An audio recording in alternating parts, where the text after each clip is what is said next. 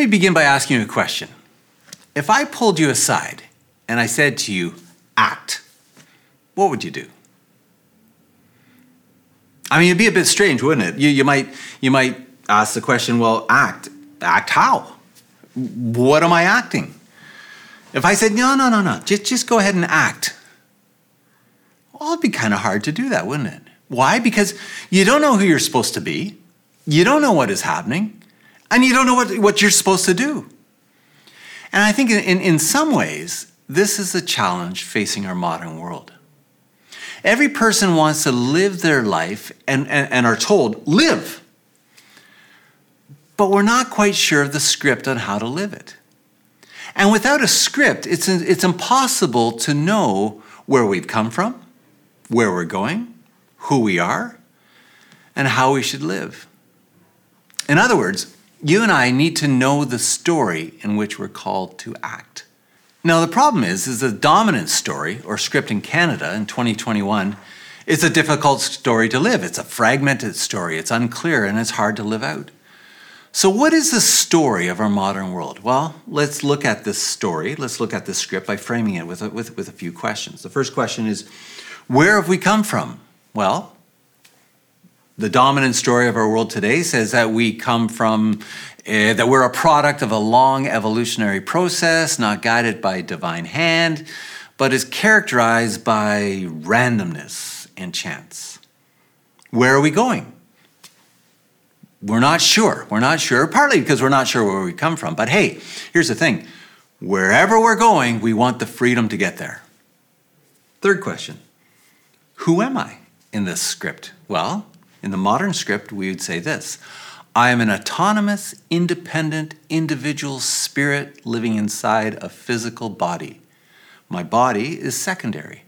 And I can choose to do to it or with it whatever I want. And as I'm discovering who I am, what I need to do in order to find out who I am is I need to just look deep inside myself.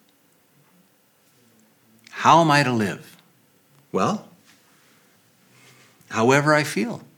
As I look deep inside myself and discover the real me, well, then I can live out this me. I can live out my truth as authentically as I can and try to be as happy as I can. Now, the rest of the world can either get out of the way while I do this, or they can encourage me along the way. I remember seeing in a high school classroom this big banner on the wall, and it kind of captures this modern script. And on the wall it says, "We have the right to be happy." I thought, yeah, that's a modern script. Now, I want to linger here just for a moment, because the key question of the story, of a story, is a very simple question, but it's a difficult question. And the question is this: who am I? What does it mean to be me? And how do I discover this me? Now, the contemporary answer is this, is that the me that I truly am is somehow buried deep, deep down within me. And this is the basis of thinking. This is not only the basis of answering the question, who am I, but it is a basis of how we see, especially here in the West, important things like sex and gender. In fact, it's this idea that me is buried deep down within. It lies behind the claim that if someone looks deep inside themselves and discovers an identity deep within them that happens to differ from their birth identity, then the conclusion that they draw is that they're in the wrong body. Now, this is captured. I remember Ian Provan in his new book called Seeking What Is Right. Ian is a professor at Regent College. He tells about a letter that he read way back in the Vancouver Sun in 2000. And it was a 16-year-old girl who wrote a letter to the Sun. And this is what she writes. She says, on the internet, you don't have to have a name. You don't have to have a body or a gender. You can be truly yourself. Isn't that interesting? And so these are really, really important questions. Now, this idea of our true self being independent, distinct from our bodies, actually has a long history. It actually goes back to about 2 millennia. And it used to be called Gnosticism. And it actually hasn't really gone away. In our current age, this old idea is expressed something like this. My true self is not associated with things like names, bodies, genders, and stuff like that, but it's distinct. It's separate.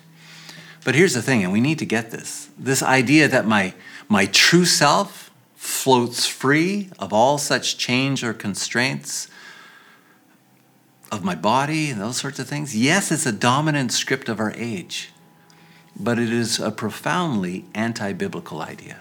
But what we need to realize is this, is that the contemporary Canadian script for life is absolutely not a Christian script. So, what I want to do is let's look at the Christian story. What is the Christian script? Now, before we get to the key idea of who am I, let's do some groundwork. Let's lay out some groundwork of what the Christian story tells us. It tells us a few things. One, on our own, we cannot see things clearly. On our own, with our own efforts, we cannot figure out reality, let alone internal reality. And so the Bible teaches us that in this world, things are not as they're supposed to be. We are fallen human beings separated from God and also alienated from ourselves. And so this means, contrary to what Disney Plus teaches us, that if you look deep, deep within yourself on your own, you're not going to find anything. Or what we think we find may not, in fact, be true. Secondly, the Christian story teaches us that to see clearly, we need help. We need revelation. We need, for God to reveal the way things truly are to us. Only when he does this can we discern who we are and how we're supposed to live. Thirdly, the Christian story tells us that Jesus Christ is really, really important. In fact, as followers of Jesus Christ, our lives are oriented around a person and an event. The person is Jesus Christ, and the event is his life, his teaching, his suffering, his death, resurrection, and ascension. And so to be a Christian means to follow Jesus. He is the truth, the life, and the way. And our lives will only work insofar as we are living in sync with him. Fourthly, this means as disciples of Jesus, we must reject any ideas presented by our culture, even if they're popular, that are in opposition to what God has revealed to us. So, if you think that this internal sense of self, that this looking deep inside yourself will determine who you are and how you're going to live, okay, you can do that, but you've stopped following Jesus. Now, I'm not trying to be controversial at all. I mean, as Christians, we are Christians. We have Christ in our name. We are called to live under the lordship and leadership of Jesus Christ, not under some internal sense of self. Why? Because the Bible teaches us is that our feelings are not really reliable guides in determining who we are and how we are to live. And when we solely rely upon our feelings, they will lead us astray. Fifthly, the Bible is given to us by Jesus to guide us and to measure our lives to see whether how we are living is good or not. And finally, for our purposes today, we need to realize that these questions that we're talking about of sex and gender, these are not secondary matters to the church that we can agree to disagree over. They're not secondary matters at all. They're really important issues, and I think both scripts would argue this. Why? Because we're dealing with core issues. What does it mean to be human? Which brings us back to our key question. What does it mean to be human? Or who am I? To answer this question, we must turn to the true script, Holy Scripture. So if you have a Bible, turn to Genesis chapter 1, beginning in verse 26. So in Genesis chapter 1, verse 26, we read, "Then God said, 'Let us make man in our image, after our likeness, and let them have dominion over the fish of the sea, over the birds of the heavens, and over the livestock, over all the ground, over all the earth, and over every creeping thing that creeps on the earth.' So God created man in his own image. In the image of God he created him. Male and female he created them. And God blessed them. And God said to them, 'Be fruitful and multiply, and fill the earth and subdue it, and have dominion over the fish of the sea, over the birds of the heavens, and over every living thing that moves on the earth.' And God said, 'Behold, I have given you every plant yielding seed that is on the face of the earth, every tree with seed in its fruit. You shall have them for food, and to every beast of the earth, and to every bird of the heavens, and to everything that creeps on the earth, everything that has breath of life, I've given every green plant for food. And it was so. And God saw everything that he had made, and behold, it was very good. Lord, we do pray that you would speak to us through your word. Speak truth. Reveal to us things that we cannot see. In Jesus' name, amen. So what do we find right at the beginning of the Bible? Well, in Genesis 1, we read that God created the cosmos. He created everything. And he designed it to work in good ways. And over again, we read of God creating stuff, creating matter, and what he creates is good. Now, just as a side note, and I've said this before, this is why I think every Christian needs to be an environmentalist. This is God's good world that he has made, and we are called to treat it with respect. So Genesis 1 teaches us that God has designed creation, and his design is good. And we always need to appeal back to God's design. Even in Matthew 19, when people were challenging Jesus about marriage and divorce, what does Jesus do? He appeals to creation. Marriage is God's good design. And even Moses has to be measured against this. And so in these passages, there's some primary truths. So there's a moral vision that is laid out. Okay, what are these truths? Okay, one, you and I are made in the image of God and his likeness. That's what we read. Now, what does that mean, though? Okay, lots of ink has been spilled over this one. But suffice to say, in the ancient world, everywhere around Israel, people worship gods and their images in their temples. But here's the thing. Israel was forbidden to do this. Why? Why? Well, because what is captured, what is created, cannot capture who God is. Things like wooden idols, things will always fall short, or worse, distort the character of God. But there's one exception. And that one exception is you and me. We are made in God's image after his likeness. This means that God can be imaged by living, breathing human persons. So what does this look like? Well, if the world is God's temple, then human beings who are placed in the world, placed in God's temple, we can image God. How? Well, through our capacity to reason, through our capacity to make moral choices, that we have been given free will and that we are not solely driven by instinct. So, guys like Edward O. Wilson get it wrong. Secondly, we've been given a vocation, a calling as image bearers. Okay, what is that calling? Well, one, we are called to be fruitful and multiply, to exercise governance over all creation. And so it is the destiny of all human beings to rule over the cosmos on behalf of the true God. And we see this in Psalm 8, verse 4, where they ask the question, what is man, what is a human being that you would be mindful of him?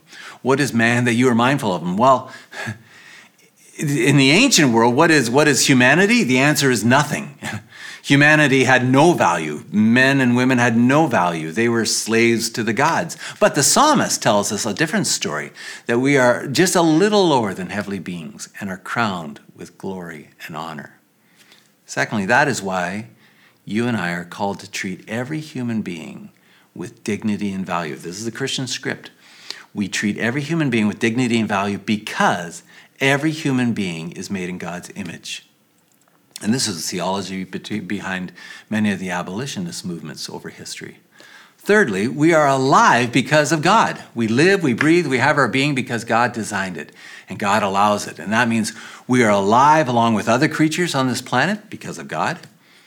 It also means that as human beings, we are not souls inhabiting bodies. This is really important. The Greeks believe that.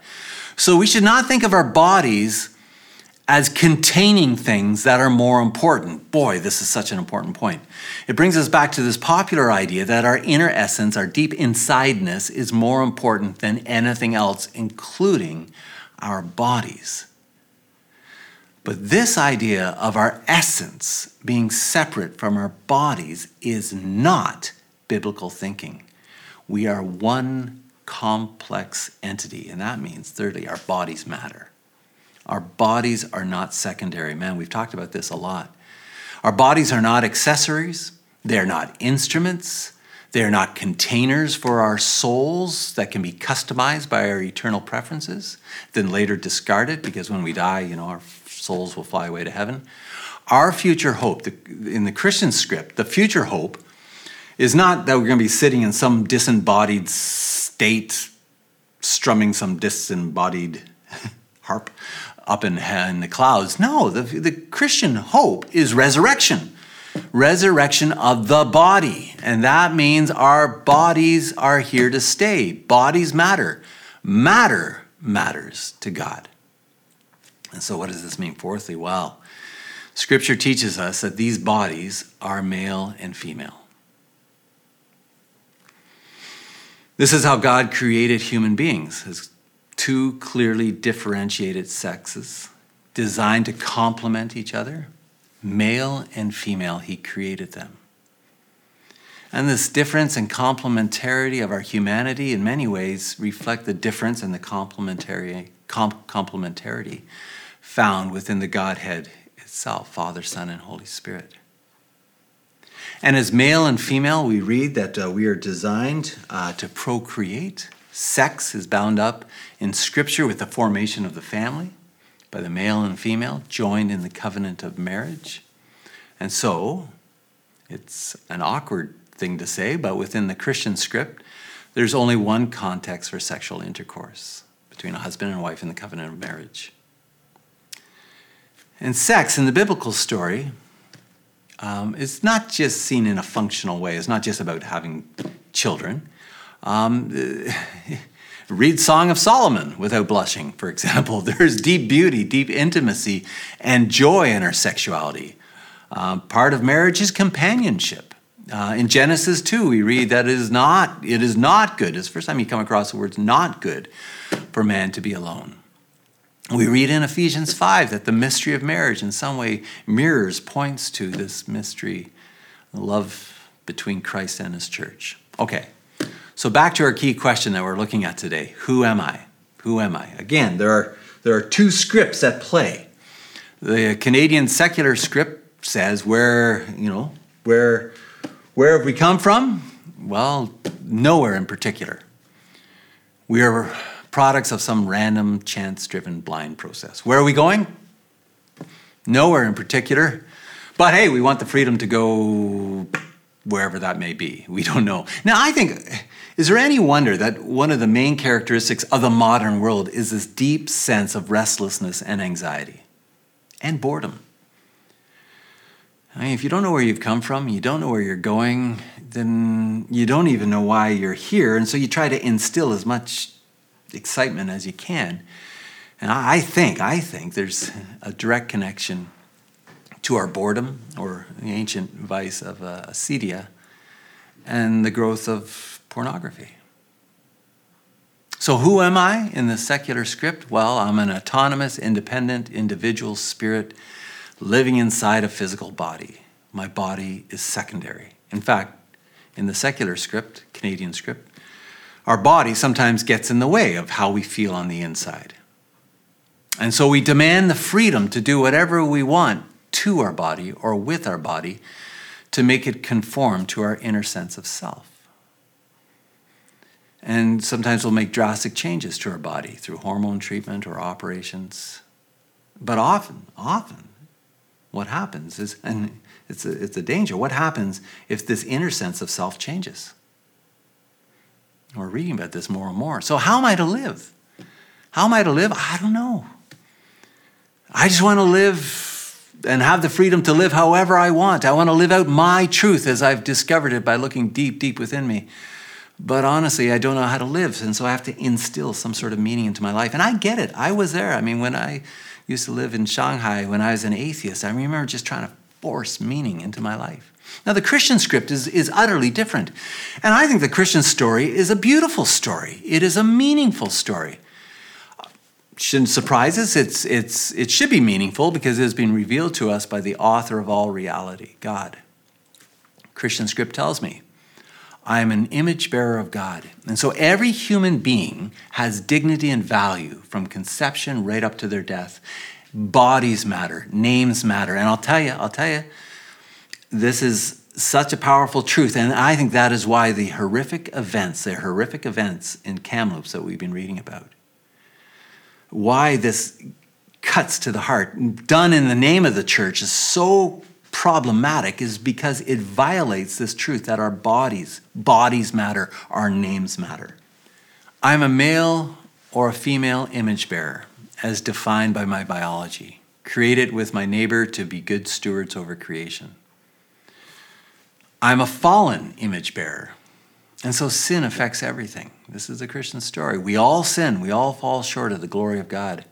Ephesians 2 reminds us that I was once far away from God. But I love this. But God, because of his great love with which he loved me, even though I was dead in my sins, made me alive with Christ. And so it's Jesus Christ who saves us and will bring us into a glorious embodied future. And so I'm also wired for relationship, both with God and with others. And one of these relationships may or may not be lifelong marriage to someone of the opposite sex, involving sexual intimacy and possibly children. But in the meantime, in the Christian script, you and I are invited to live our life as exiles. I'm teaching through 1 Peter, so that's a big theme right now. We are waiting to live eternally when God calls us home. And yes, in this life of ours, we will experience challenges and tensions, even with our bodies. But we know, as Paul the Apostle writes, that this light momentary affliction is preparing for us an eternal weight of glory beyond all comparison. As we look not to the things that are seen, but to the things that are unseen. For the things that are seen are transient, but the things that are unseen are eternal. Now, this is a great story. And I think it's a story we need to remember. I think it's a story that the world needs to hear. I remember Marva Dawn, the late Marva Dawn, she's a theologian. She was speaking to some teenagers about sex, and she's laying out the Christian vision for sexuality. And a lot of the teenage girls said, why hasn't anyone told us this before? It's a great story into which we're invited. And it is the story in which I am called to live my life as a Christ follower. But note this. This is hard to say, but it's true. Nowhere in this story is there a place for one's gender to exist independently from our God-given biological sex. In the biblical script, there's man and there's woman created by God. Now, having said that, it is also true in Scripture and in life that, people express masculinity and femininity in diverse ways. And I think the church has gotten it wrong saying men ought to look like this and women ought to look like that. I think, why? I mean, it's not in Scripture. I think the church gets it wrong when these narrow depictions of masculinity and femininity are put forward. So that's important. But just because there are multiple ways to express masculinity and femininity does not mean there is an existence of multiple genders that can be disassociated from biological sex. Because Scripture affirms that there are two genders, not 81 apparently, there's 81 and counting. We may feel otherwise, but Scripture teaches us that these internal feelings, again, are not reliable guides for determining what is true. And Scripture gives us no reason to suggest that a person who is born with a male body is in reality a female or vice versa. And so really we have no foundation for the engineering of our bodies to make them conform to our inner sense of self. I mean, Paul teaches us this in 1 Corinthians 6. He says our bodies matter. They are not our own. Paul writes, or do you not know that your body is a temple of the Holy Spirit within you, whom you have from God? You are not your own, or you are bought with a price. So glorify God in your body. Now, before I conclude, there's just one practical and pastoral question I want to lay out. And this question is probably on your mind. So how do you deal with the very real and very distressing condition of gender dysphoria, where you feel this disconnect between your body and the sense of self? And we encounter this in our own community. Well, our response as a church is to show love and compassion. Now, that's the way it should be. Show love and compassion. That is, after all, the way of Jesus. And so our response is to offer help. And we do this through friendship. That's actually really important. Through counseling, through encouragement, by recognizing and acknowledging that we're all in the same boat. We are all pilgrims on the way. Philippians 3 teaches us this. I love what Paul says. He says, not that I've already obtained this or I'm already perfect. He said, I'm still on my way, right? But I press on. And all of us, we're called to press on, to make it my own, because Christ Jesus has made me his own. Brothers and sisters, I do not consider that I've made it my own, but one thing I do, Paul writes. He says, forgetting what lies behind and straining forward to what lies ahead, I press on toward the goal for the prize of the upward call of God in Christ Jesus. Now, there's lots more that can be said and needs to be said about this huge and controversial topic. And yeah, I mean, there will be more said. But my challenge to you today is this. Now, I speak to my brothers and sisters in Christ. Know what you believe. Hold to the Christian script. This is the script that God has revealed. It's not an easy story to live in, but it is deeply meaningful. And it is true. And I want to invite all those who are listening to discover this script, because this, when we live under the one who is the author of our souls, the lover of our souls, the one in and through whom we live, we breathe, we have our being, who brings us into a story that began long before we came on the scene and will carry on long after we leave the scene. God's story, when we find ourselves in his story, then our lives can be the lives that they were meant to be. And so that's your invitation today. Let us pray. Oh God of grace, you are a God of grace, and we thank you for the story into which you are inviting us. It is a story that is rich. It's a story that's not easy to live out, but it is a story that when we do live it out, we are in sync with the cosmos. We're in sync with how you have created us and how you have designed us and how you have, and for what purposes you have redeemed us and saved us. And so, Lord, we pray that this story, the Christian story that you're inviting us into, would be something that we'd be drawn to. There may be some hearing this today who are feeling that sense of restlessness and that sense of anxiety and that sense of what is life all about. And Lord, may you reveal yourself to them, and may they find life in you. May we all find life in you and live faithful, loving lives towards you and towards each other and towards our neighbors. This is our desire. We lift this up to you in Jesus' name. Amen. Thanks.